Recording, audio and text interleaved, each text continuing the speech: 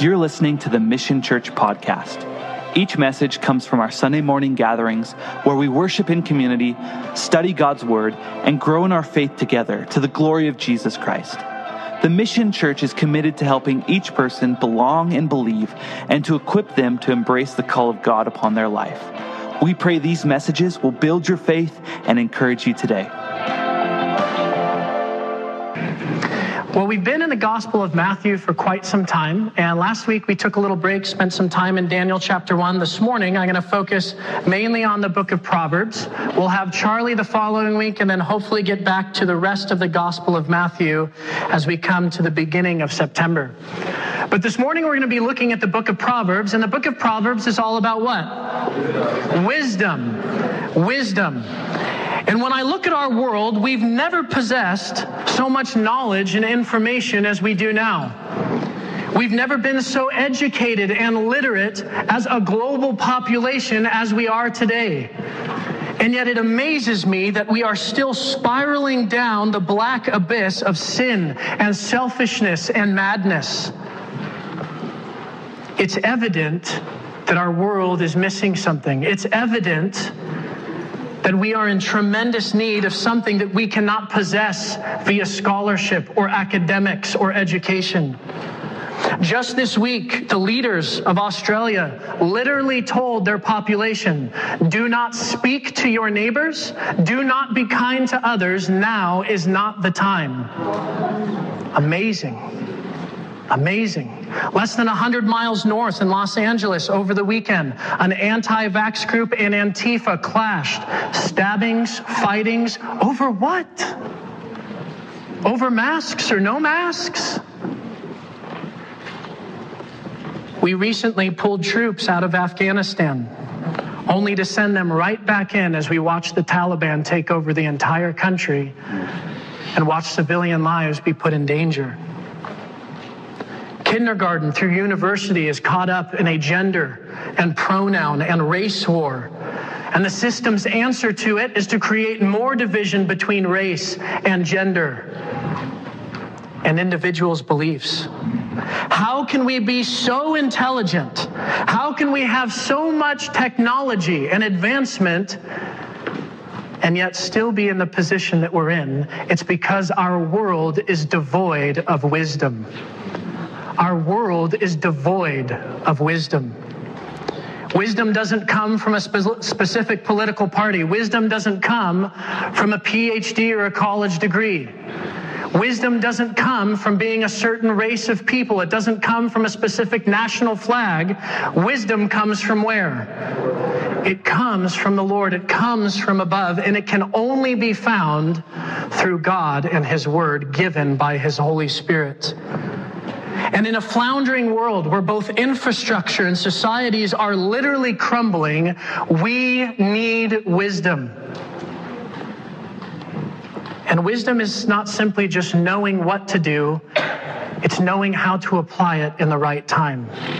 How many of you in your own life, and this is me for sure, I know a lot up here, but getting it from here to here is a whole different ballgame.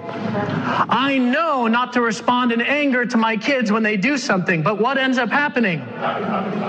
Wait, why are you laughing, Peter? Where are you? I just hear your laugh. I don't even know where you are.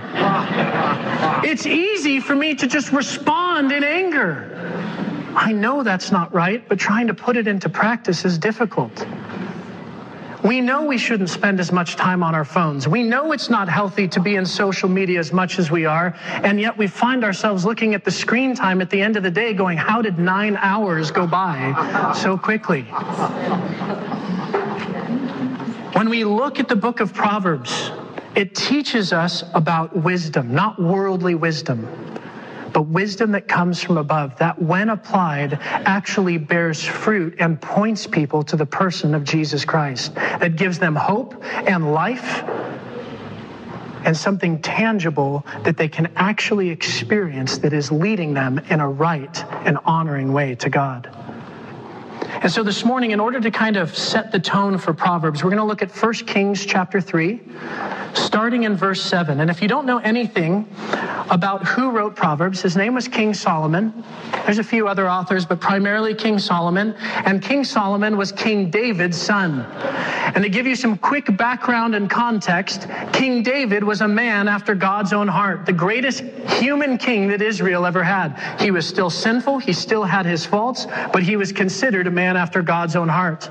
And he was incredibly successful with military campaigns to the point where when he came to the end of his life, they, meaning Israel, had rest from all their enemies. And when David dies and his son Solomon takes the throne, Solomon never has to fight a battle. Israel lives in complete peace with its neighbors. And so Solomon takes the throne from David. Millions of God's people. This is the chosen people. These are the people that are meant to be a light to the world, a city on a hill, to be the ones that are ministering to the nations around them so that people can see God working through their lives. And Solomon comes with this kind of posture before the Lord. 1 Kings chapter 3, verse 7 says this. Solomon speaks and says, "Now, O Lord my God, you have made your servant king instead of my father David. But I am what? I am a little child. I do not know how to go out or come in. And your servant is in the midst of your people whom you have chosen, a great people, too numerous to be numbered or counted. Therefore give to your servants an understanding heart to judge your people, that I may discern between good and evil. For who is able to judge this great people of yours?" The speech pleased the Lord that Solomon had asked for this thing. What is Solomon asking for? He's asking for wisdom. Then God spoke to Solomon and said, "Because you have asked for this thing, this wisdom, and have not asked for a long life for yourself, nor have asked for riches for yourself, nor have asked the life of your enemies, but have asked for your understanding to discern justice, behold, I have done according to your word." And as the story goes, Solomon becomes the wisest man to have ever lived, literally being given the counsel of God in every matter that he ever faced in his life. Now, even Solomon, in his own life, didn't always apply the wisdom he was given, but he was given tremendous wisdom, and he wrote those things down in the book of Proverbs. And what I love about the book of Proverbs is it speaks to the generalities of our everyday life. It speaks not so much theologically, but more in the practical matters that we face and how to apply what is good and right and true according to God's word to the realities of the things that we face on a daily basis. I want you to flip over to Proverbs chapter 1. I'm going to give you a little introduction before we get into 6 separate Proverbs today, all on different subjects. Hopefully some to be convicting and encouraging and challenging. But here is where the beginning of Proverbs start. And this is Solomon talking about what he desires to provide others through God's word, through this writing. It says in chapter 1, verse 1, "The Proverbs of Solomon, the son of David, king of Israel, to know wisdom and instruction, to perceive the words of understanding, to receive the instruction of wisdom, justice, judgment, and equity, to give prudence to the simple, to the young man knowledge and discretion. A wise man will hear and increase learning, and a man of understanding will attain wise counsel. To understand a proverb and an enigma, the words of the wise and their riddles." And then verse 7 is the foundation. "The fear of the Lord is the beginning of knowledge, but fools despise wisdom and instruction." Now, we could spend a whole sermon unpacking Proverbs 1 through 7, but to give you the brief summary is, in order to receive God's instruction, in order to have understanding of what he is teaching us in God's word, verse 7 tells us what the foundation is. In order for us to receive this wisdom, it says that the fear of the Lord is the beginning of knowledge. Proverbs chapter 9, verse 10 also says something similar. It says the fear of the Lord is the beginning of wisdom, and the knowledge of the Holy One is understanding. What is this fear of the Lord that is the beginning of wisdom or the beginning of knowledge? Well, this kind of fear of the Lord is not the fear of being struck by lightning by God. It's not the kind of fear that you have to walk around like ducking all the time anytime you think something bad. It's the kind of fear that has both reverence and love attached to this kind of fear of the Lord. I've talked about this before, but as a father, my desire is to have my kids fear me. Not to fear my hand, but to fear me in that, gosh, my dad loves me so much that I don't want to disappoint him because I know how much I love him too. This is the kind of fear of the Lord that we're called to with God. When we look at the scriptures, when we look at 1 John, it says that we loved God because why? Because he first loved us. Our response to God is love because he gave us love to begin with. And that love came through his son, Jesus Christ, who lived, died, and rose again. The kind of fear of the Lord that's being talked about comes through this: a dependency and humility in God. A dependency and humility in God. Notice Solomon's posture. He comes before the Lord and he says this. He says, I'm just like a little child. Now, was Solomon a little child at this time that he wrote it? Absolutely not. He was a grown man. He was someone who was fully capable of not only protecting and leading the people of Israel, but also someone who had his own wisdom, who was raised by David. And yet Solomon sees himself not as this king with a crown, a title, and authority over millions of people. Solomon sees himself as someone who, man, I'm just an infant. I'm a baby. I am so dependent on you to help me lead your people. That's what the fear of the Lord looks like. To humble ourselves before a great and mighty God and go, Lord, just in order for me to breathe and move, I need you. I need this humble posture. If you're taking notes this morning, I want you to write these things down. Proverbs reveals wisdom in practical matters of daily life.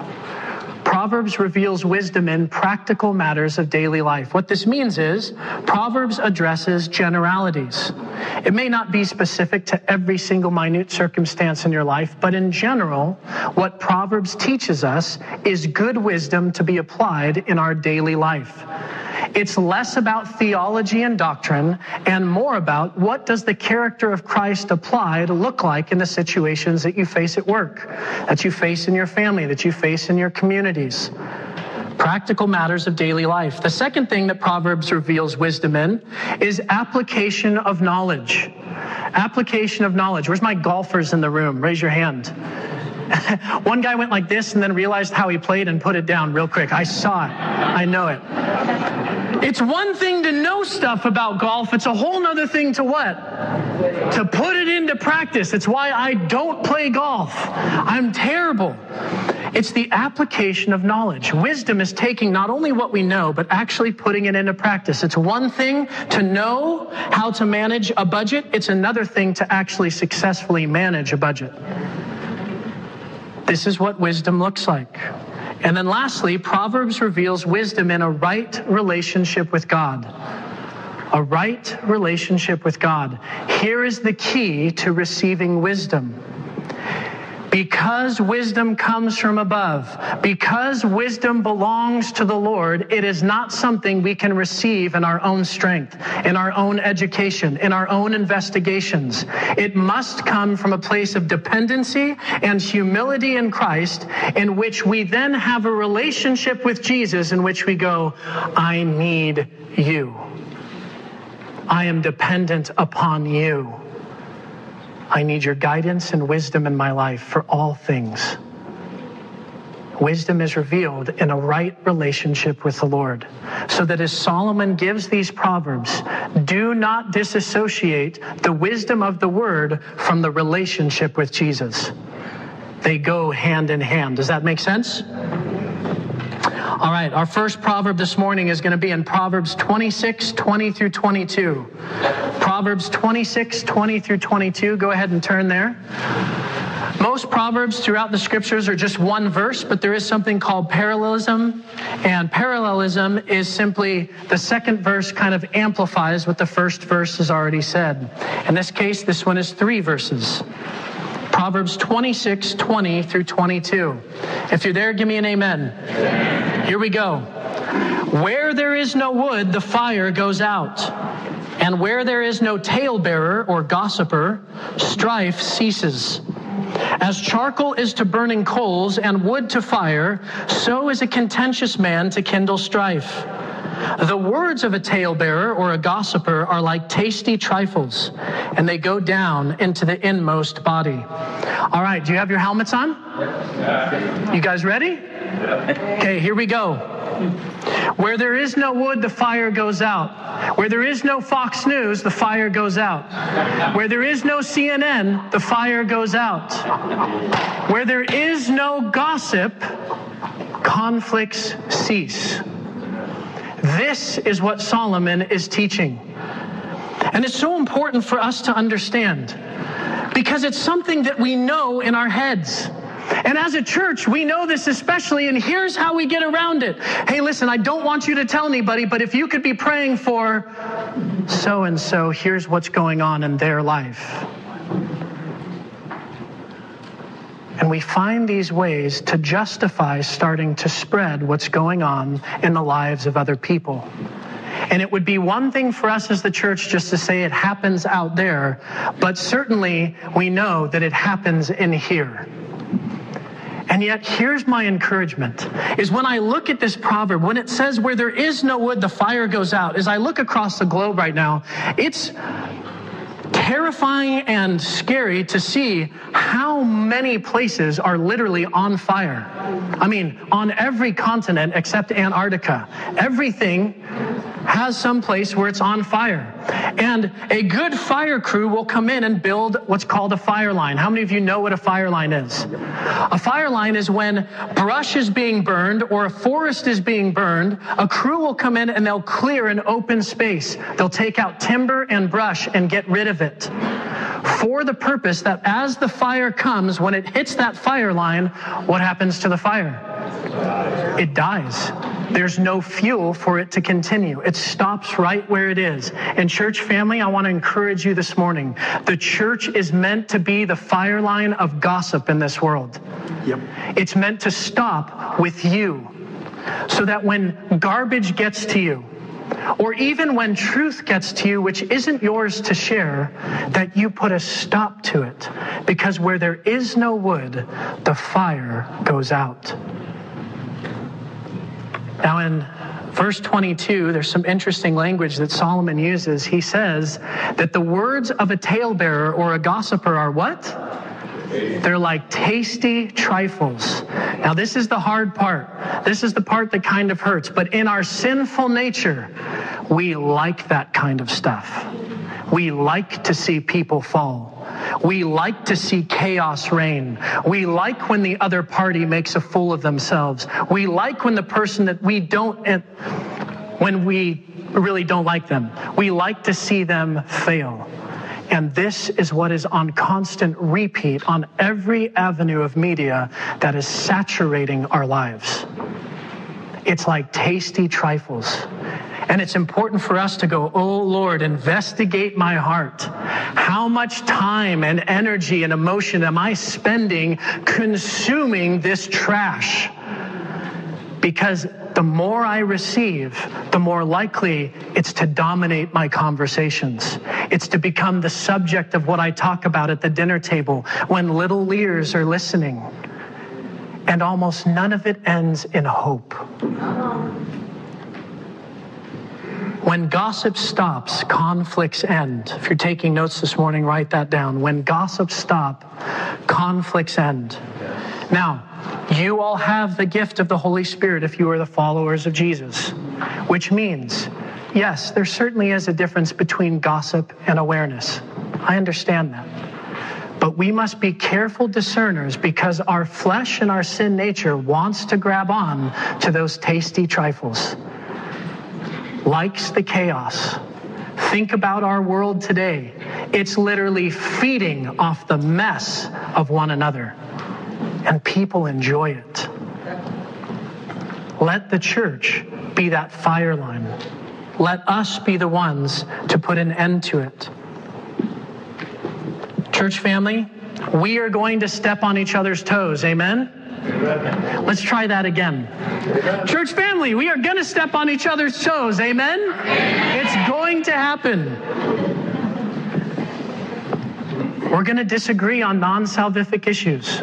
It's going to happen. We're going to get our feelings hurt. It's going to happen. But when one or both parties come together and go, wait a minute, you love Jesus, I love Jesus, and our primary goal is to share the good news of Jesus Christ, maybe we can set this aside and it doesn't have to become the main thing. Keep the main thing the main thing. When gossip stops, conflicts end. Next proverb, Proverbs chapter 15, verse 1. Anybody looking forward to the next 5? Yes. Good. Me too. Just so you know, like 4 out of the 6 hit me so hard this week, and I was like, oh my goodness, I have to put these into practice because I'm not doing a great job. Namely, Proverbs 15, verse 1. Here we go. If you're there, say amen. Amen. A soft answer turns away wrath, but a harsh word stirs up anger. The tongue of the wise uses knowledge rightly, but the mouth of fools pours forth foolishness. All right, I need your participation this morning. How many of you have ever been right in an argument? Raise your hand.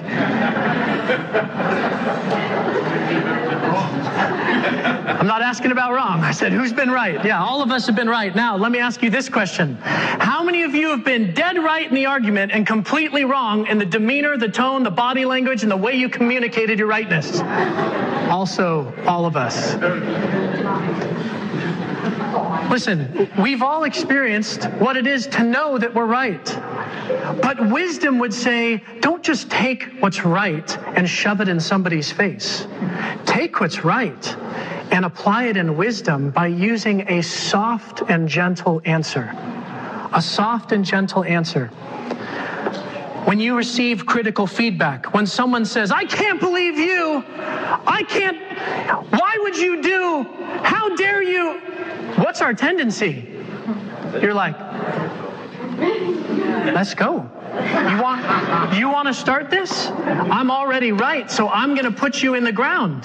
Now, maybe that's not everybody here, just me. But when you get into those arguments, walls come up, don't they? We naturally get defensive. We naturally want to fight back.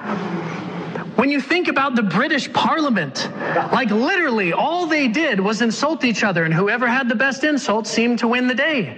When you think about the last 5 presidential elections, it had nothing to do with policy. It had nothing to do with actually investing in the lives of people. It had everything to do with who's going to have the better comeback, who's going to put the other person 6 feet under, who's going to make the other look like a fool. And this is what our sinful nature wants to do, is simply fight back. And it's counter to who we are for God's Spirit to begin moving in us with His Spirit, with the character of Christ, and to reshape and remold so that when someone points the finger at us, we instead have a soft answer to turn away wrath. How many of you know the story of Gideon from the book of Judges? If you don't know the story of Gideon, here's just a quick context snapshot. Gideon came from one of the lesser tribes in Israel, which means kind of the weaker tribes, and he himself was a weaker man. And yet God chose him to be judge of Israel, which simply meant this. In a time when Israel was being oppressed by the nation of Midian, God chose Gideon to be the leader in order to rescue his people. And so God chooses Gideon, and God has this amazing plan. He goes, Gideon, you're going to defeat the whole Midianite army, tens of thousands of men with only 300 soldiers. And I'm going to give you the way to do that. And Gideon, in his obedience, does it, and Israel has a tremendous victory. And you would think this would be a time for celebration. But as we've noticed with Obama's birthday party, for people who got uninvited, what were they? disappointed, not happy, frustrated, vented on social media. We'll talk about that proverb in just a minute. But there's some other men in the nation of Israel from the tribe of Ephraim that come to Gideon, and they are not happy that they weren't invited to the Midianite slaughtering party. They wanted to be part of that victory. They wanted part of that glory. And look in Judges chapter 8, verses 1 through 3. It's right here on your screens. It says, "Then the people of Ephraim asked Gideon, 'Why have you treated us this way? Why didn't you send for us when you first went out to fight the Midianites?' And they argued heatedly with Gideon." A whole group of men from Ephraim go, "What the heck, dude? We would have had your back. We would have been there. We wanted to get in the fight, and you take all the glory for yourself. What's your problem?" Now, if you're in Gideon's shoes, what might be the temptation? I'll tell you what my problem is. God made me judge, not you. So you go right back to your little tribe, and I'm going to enjoy my victory. Thank you very much. But that's not what Gideon does. Look at verse 2. But Gideon replied, "What have I accomplished compared to you? Aren't even the leftover grapes of Ephraim's harvest better than the entire crop of my little clan of Abiezer?" Which is just saying this. Listen, when I look at your muscles, and then I look at my muscles, dude, what are you complaining about, right? When I look at the work that you do on a daily basis and then the work I do on a daily basis, I mean, you're so much greater. Verse 3. God gave you victory over Oreb and Zeb, the commanders of the Midianite army, which they did, by the way. These men of Ephraim hunted them down and killed them. What have I accomplished compared to that? When the men of Ephraim heard Gideon's answer, what happened? Their anger subsided. Why? Because Gideon chose a soft answer, because it turns away wrath. When I apply this to my parenting, I don't always do this super well. But I know this, when I give a soft answer to my children instead of a wrathful answer to their behavior, we can then begin to address the heart of what's going on. And we can have conversation, and we can get to the root of the problem instead of just this butting heads. Think about Jesus in his interaction with the Samaritan woman at the well in John chapter 4. She has some pretty bitey responses to him. She tries to bait him. At one point, she even says the words, "Who do you think you are? You think you're greater than our father Jacob?" It's Jesus! He could have put her in her place so fast, but instead he has a gentle and soft answer. And what's the result of that conversation? Oh, she comes to saving faith and then sprints to the Samaritan town she's from and shares the good news with everybody else. And the whole town comes out and follows Jesus. A soft answer turns away wrath. Now, like I said, this is general. It's not prescriptive, which means there is a time where you must be vocal and you must stand for what is right when sin is beating down your door. That is called discernment, right? We don't just speak softly all the time, but in general, when someone accuses us, when someone insults us, when someone points the finger at us, instead of returning that in kind, a soft answer turns away wrath. What I love about this is it teaches us how, even when we are right, the way that we communicate how we're right is really important. The way that we come alongside someone patiently and we shepherd them and we lead them and we teach them instead of forcing their head underwater in order to say, okay, I give. I'll take what you're saying. Be patient. Sometimes that takes years. Sometimes that takes incredible self-control. And yet, just because you're right doesn't mean we force people to agree with it. When we think of what God did, he literally sent his son into a rebellious world that wanted nothing to do with him, that was acting in sin and selfishness, that was there to simply feed themselves and prey on others, and yet God extends his olive branch of Jesus to say, hey, here is my soft response so that I can turn away wrath. And for those who come to Christ, they are turned from wrath. For some of us, this is difficult. It's a long process. When we combine pridefulness with passion, it's a dangerous 1-2 punch. There's nothing wrong with being passionate. There's everything wrong with being passionate when it's about us instead of about Jesus. And when it is about Jesus, I just don't see Christ exemplifying any kind of malice or hatred or finger pointing, but instead, in gentleness and peace and patience, he leads and guides people into saving grace. A soft answer turns away wrath. Our third proverb is Proverbs 29:11. 29:11. You still with me? Yeah. All right. I'm going to move through these last 4 in 25 minutes. Some of you laughed like, yeah, right. That's great. That's okay. We'll see. Soft answer turns away wrath.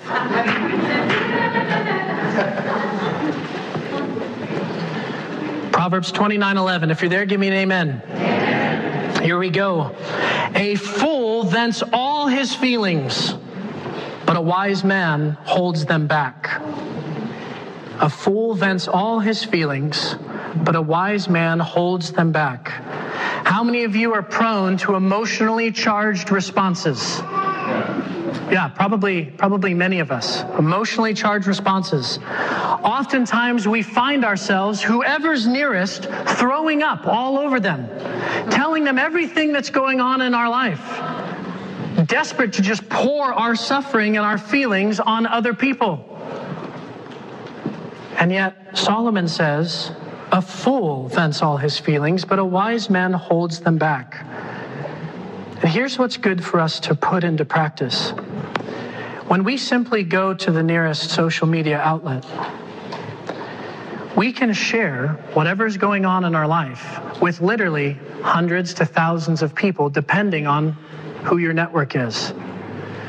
And our culture kind of encourages this, to say, hey, this is good for you, get things off your chest, commiserate with others, maybe they have some good advice. But I can tell you this, if you're asking 1,000 people for advice, you're going to get some good advice and you're going to get what?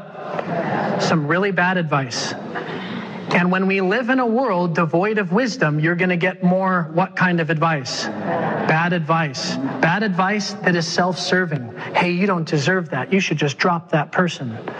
Hey, I can't believe someone treated you that way. Here's how you can get back at them. Hey, you know what? Let's just go out and get a drink together and we'll just forget about this whole thing. There's plenty of worldly wisdom out there. But a wise man holds his feelings back. And here's why that's important. When we just go and dump all our stuff on other people, it shows that we're putting our hope and trust in man instead of our hope and trust in God. There's absolutely nothing wrong with having feelings.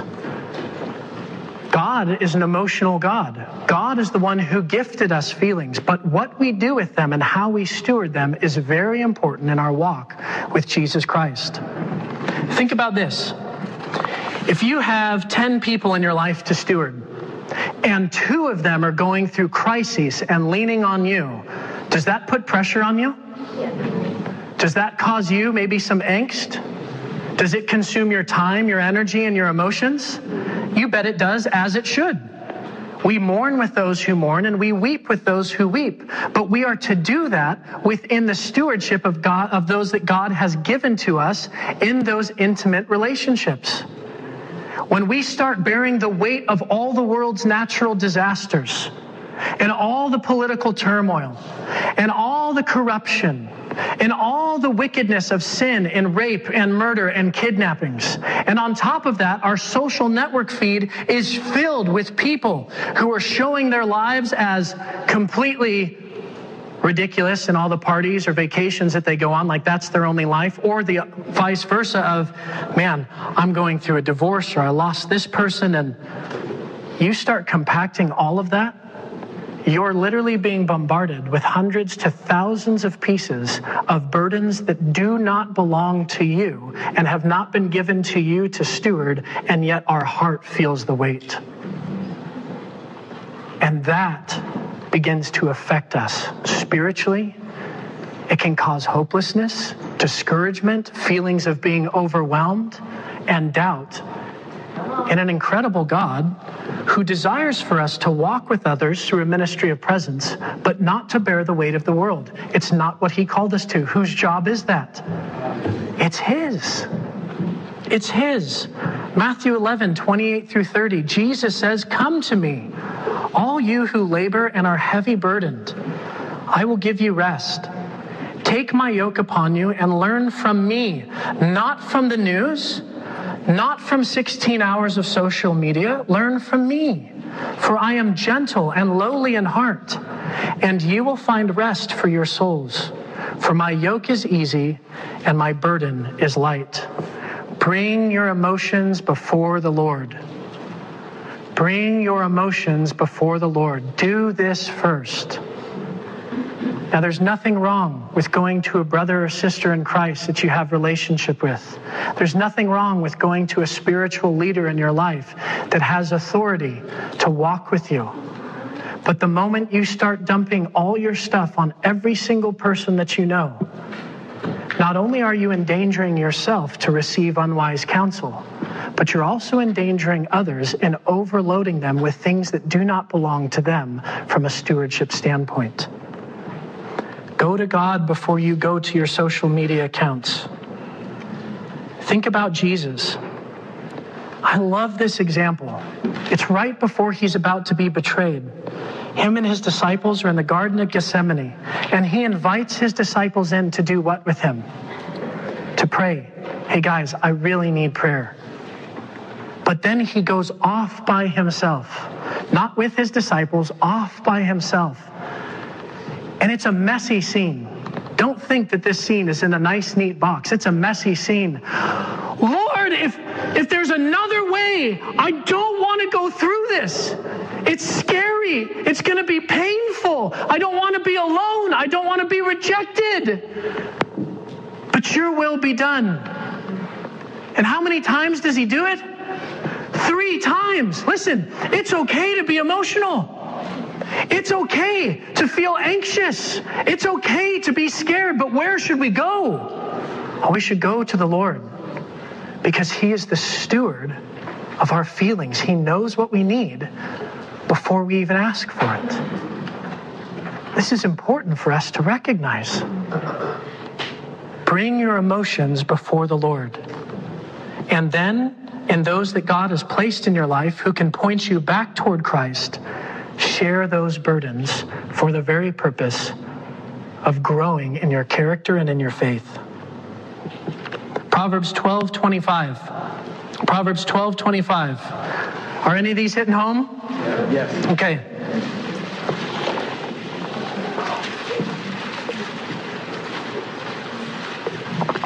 So as I said earlier about Proverbs, it speaks in generalities. Does not mean it's prescriptive or is the answer for every small thing, but is the general truth that must be applied to our life. And Proverbs 12:25 says this: "Anxiety in the heart of man causes depression, but a good word makes it," meaning the heart, "glad." Anxiety in the heart of man causes depression, but a good word makes it glad. What is anxiety? It's worry. It's fear, both irrational and rational. It's pain, it's sorrow, it's feelings of overwhelmness. These things are common to man. These things are common to all people. And the lie of the enemy is, you're the only one who's in this spot.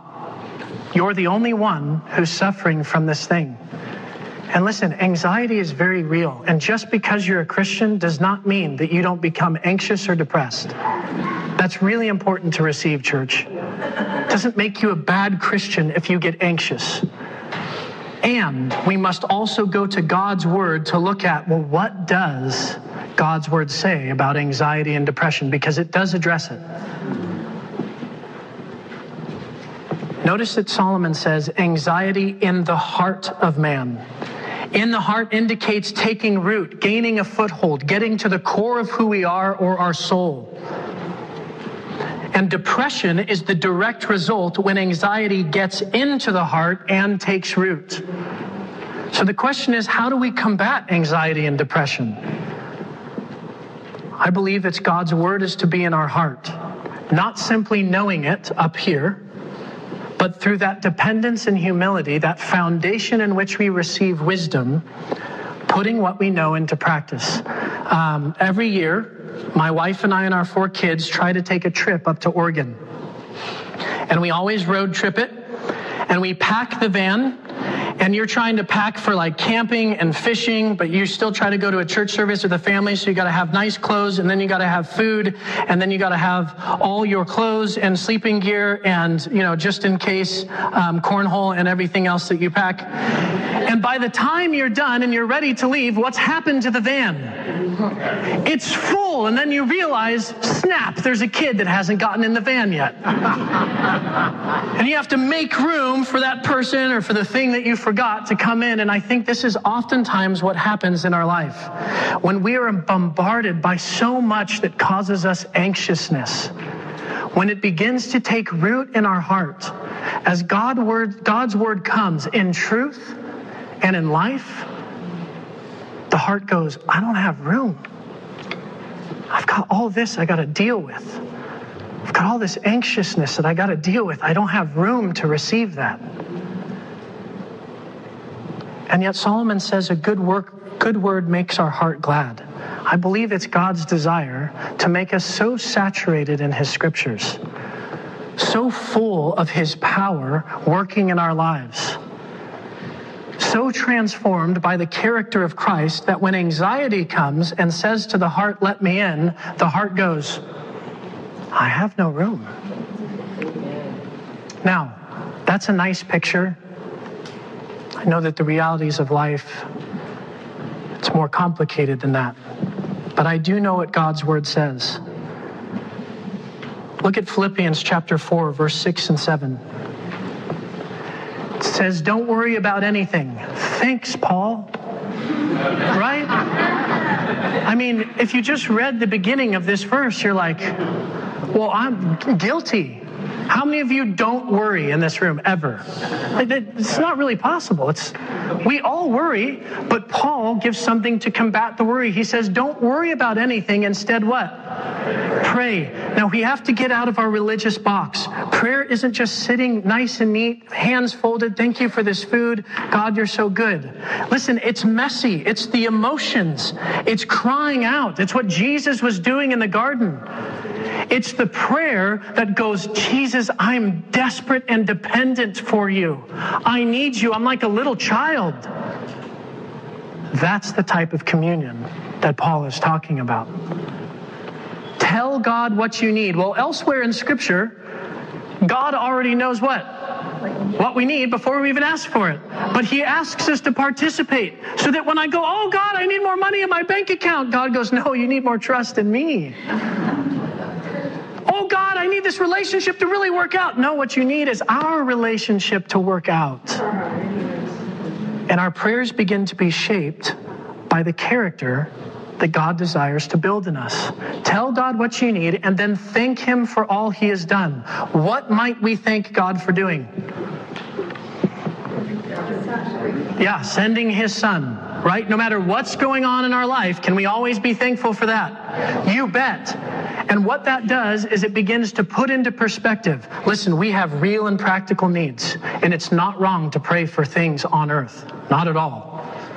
But when we begin to realize and remember what God has already done, it puts us in the right creature-creator's relationship in which we go, God, that's right. That's who you are. That's who I'm praying to.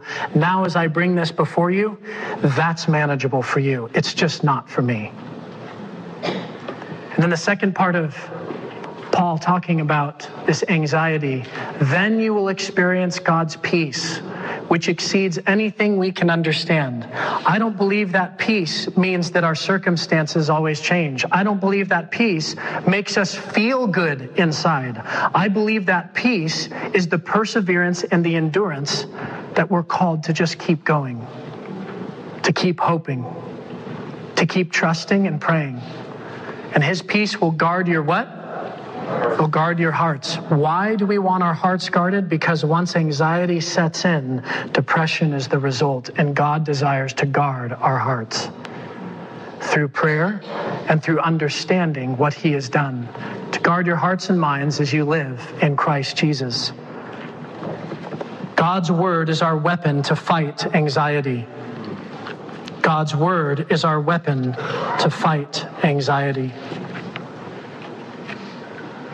I want you to know, if you're here this morning and you struggle with anxiousness, you struggle with depression, there is absolutely no shame in talking to spiritual leaders or brothers and sisters in Christ about what you're going through. It does not make you less of a Christian. Are we understood on that? It's really important. But it is good to realize the Bible addresses this, and God isn't just giving a pretty picture when He says that His word makes our heart glad. Run to the word. Run to the word. Be washed in the word. Next proverb, Proverbs 11:14. Proverbs 11:14.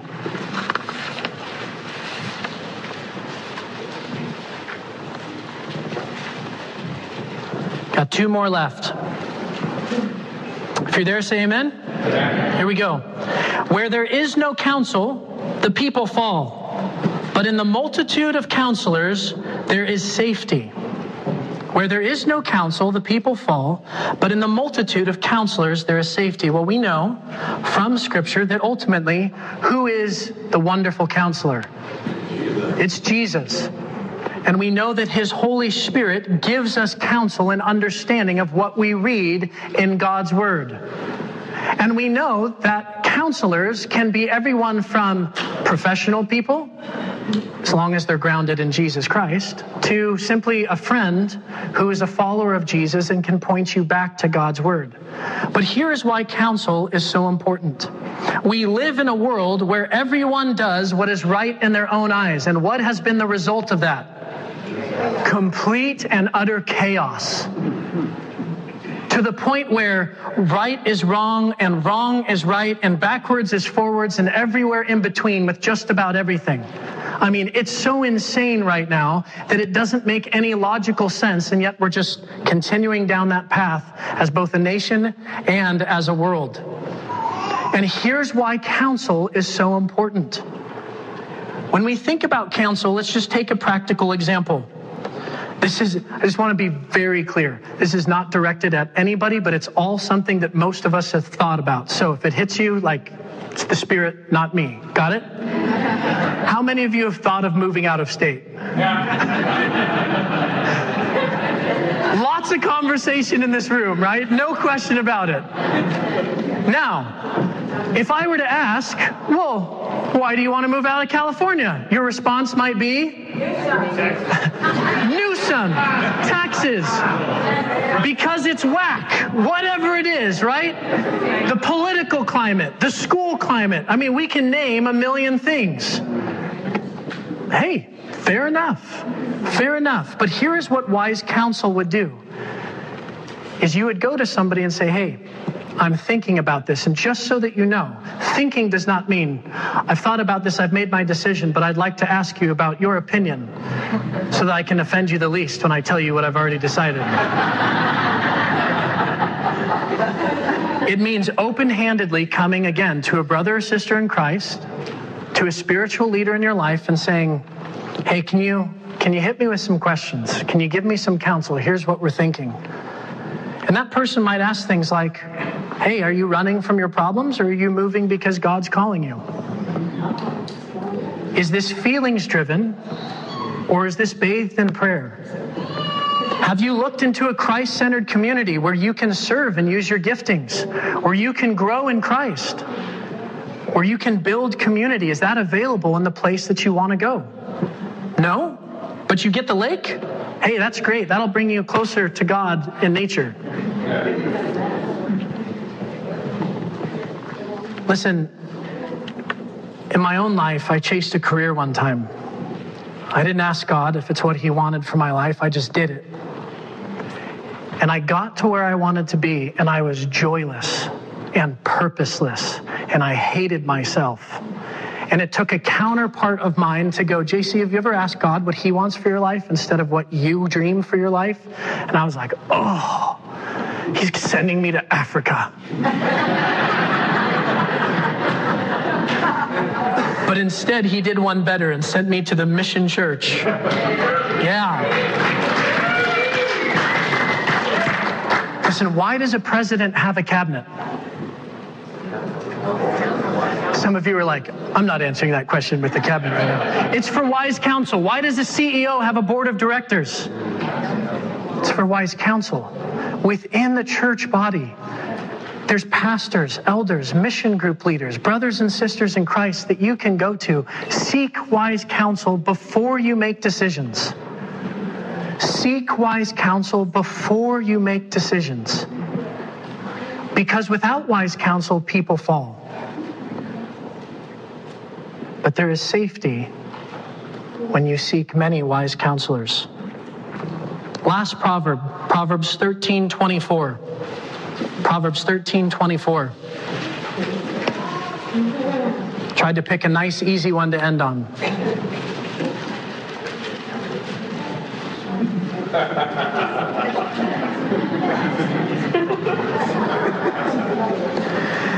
If you're there, say amen. All right, here we go. He who spares his rod hates his son, but he who loves him disciplines him promptly. Quite a controversial verse in our society, isn't it? How to discipline children. And here's part of the twisted mindset that we have, is when we think of disciplining children, what automatically comes to mind? Do you spank your kids or not? Guys, in my discipline in which God has given me, there's been a lot more than just spankings. There's been some of those too, but there's been a lot more. Solomon says, he who spares his rod hates his son. Well, we look at the scripture in its totality. And what's one of the most famous places where it talks about a rod? Yeah, shepherd, Psalm 23. So we go to Psalm 23 and it says, even though I walk through the valley of the shadow of death, I will fear no evil, for your rod and your staff, they do what? They comfort me. They comfort me.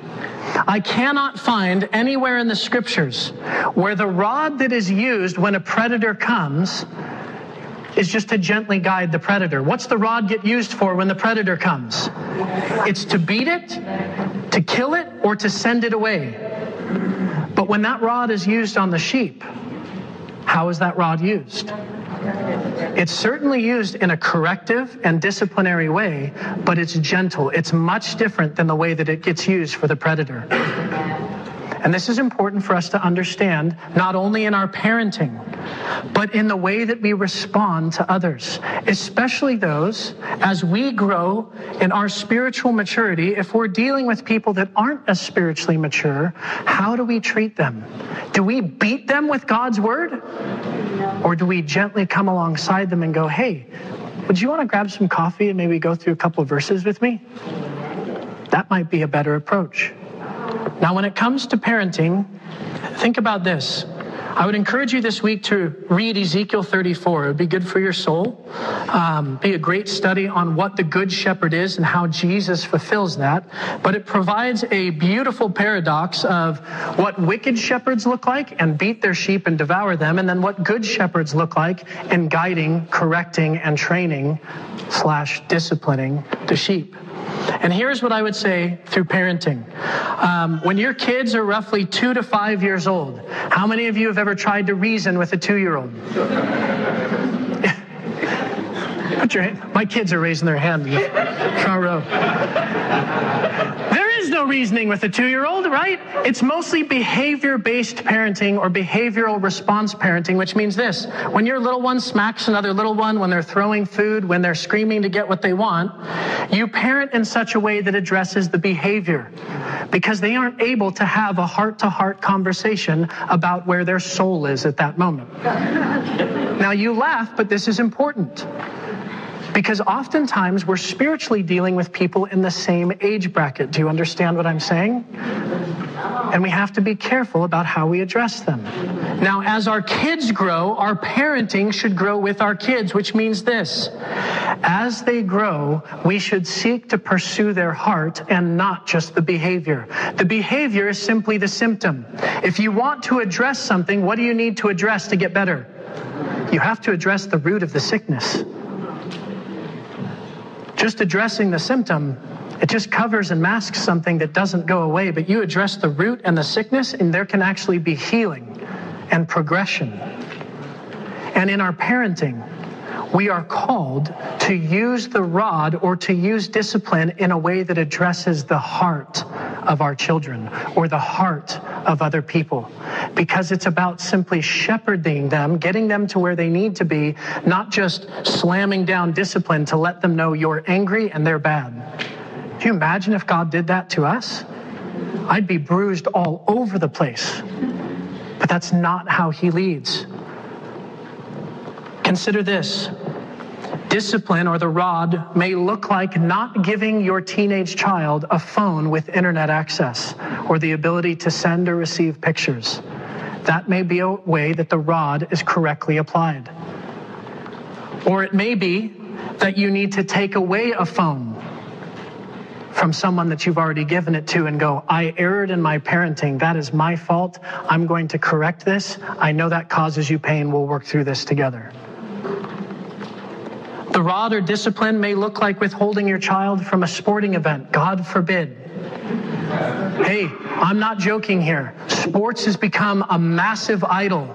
And no matter what's going on at home, it sure seems like the kids just keep on playing. And yet if we're not addressing their character in the home, you darn well better believe it's going to come out in that sport too.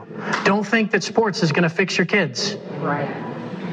Using the rod or discipline may look like withholding your child from a sporting event or a dance recital or a science camp in order to address the heart of behavior that's happening at home. Discipline may be teaching your child the difference between biblical values, which should be followed in your home, and then what are privileges, which really are blessings and are not guaranteed. It's a great life lesson as your children grow up, that when they walk in the ways that you set for them according to God's word, there are blessings. And when you choose to go against those things and rebel and give in to your sinful nature, we don't receive those blessings. And if that's taught in the home, imagine how that transfers into their life. But if it's not modeled in the home and there is a lack of discipline, they become entitled little snots. And we laugh, but look at our country. To appease our people, we hand out checks that we cannot back up. And we're trying to put a Band-Aid on a gunshot wound or to address a symptom, because God forbid we actually address the sinful heart in people, in which there's some serious work to be done here. It's the same in our parenting. The rod or discipline may often mean more pain and suffering for you as a parent, knowing that your child is going to punish you in return when you actually discipline your kid. How many of you who've parented already know that it causes you more pain than your child when you discipline them half the time? Man, it's hard. It would just be easier to be like, hey, it's okay, just don't do that again. But that rod is there for training and correction.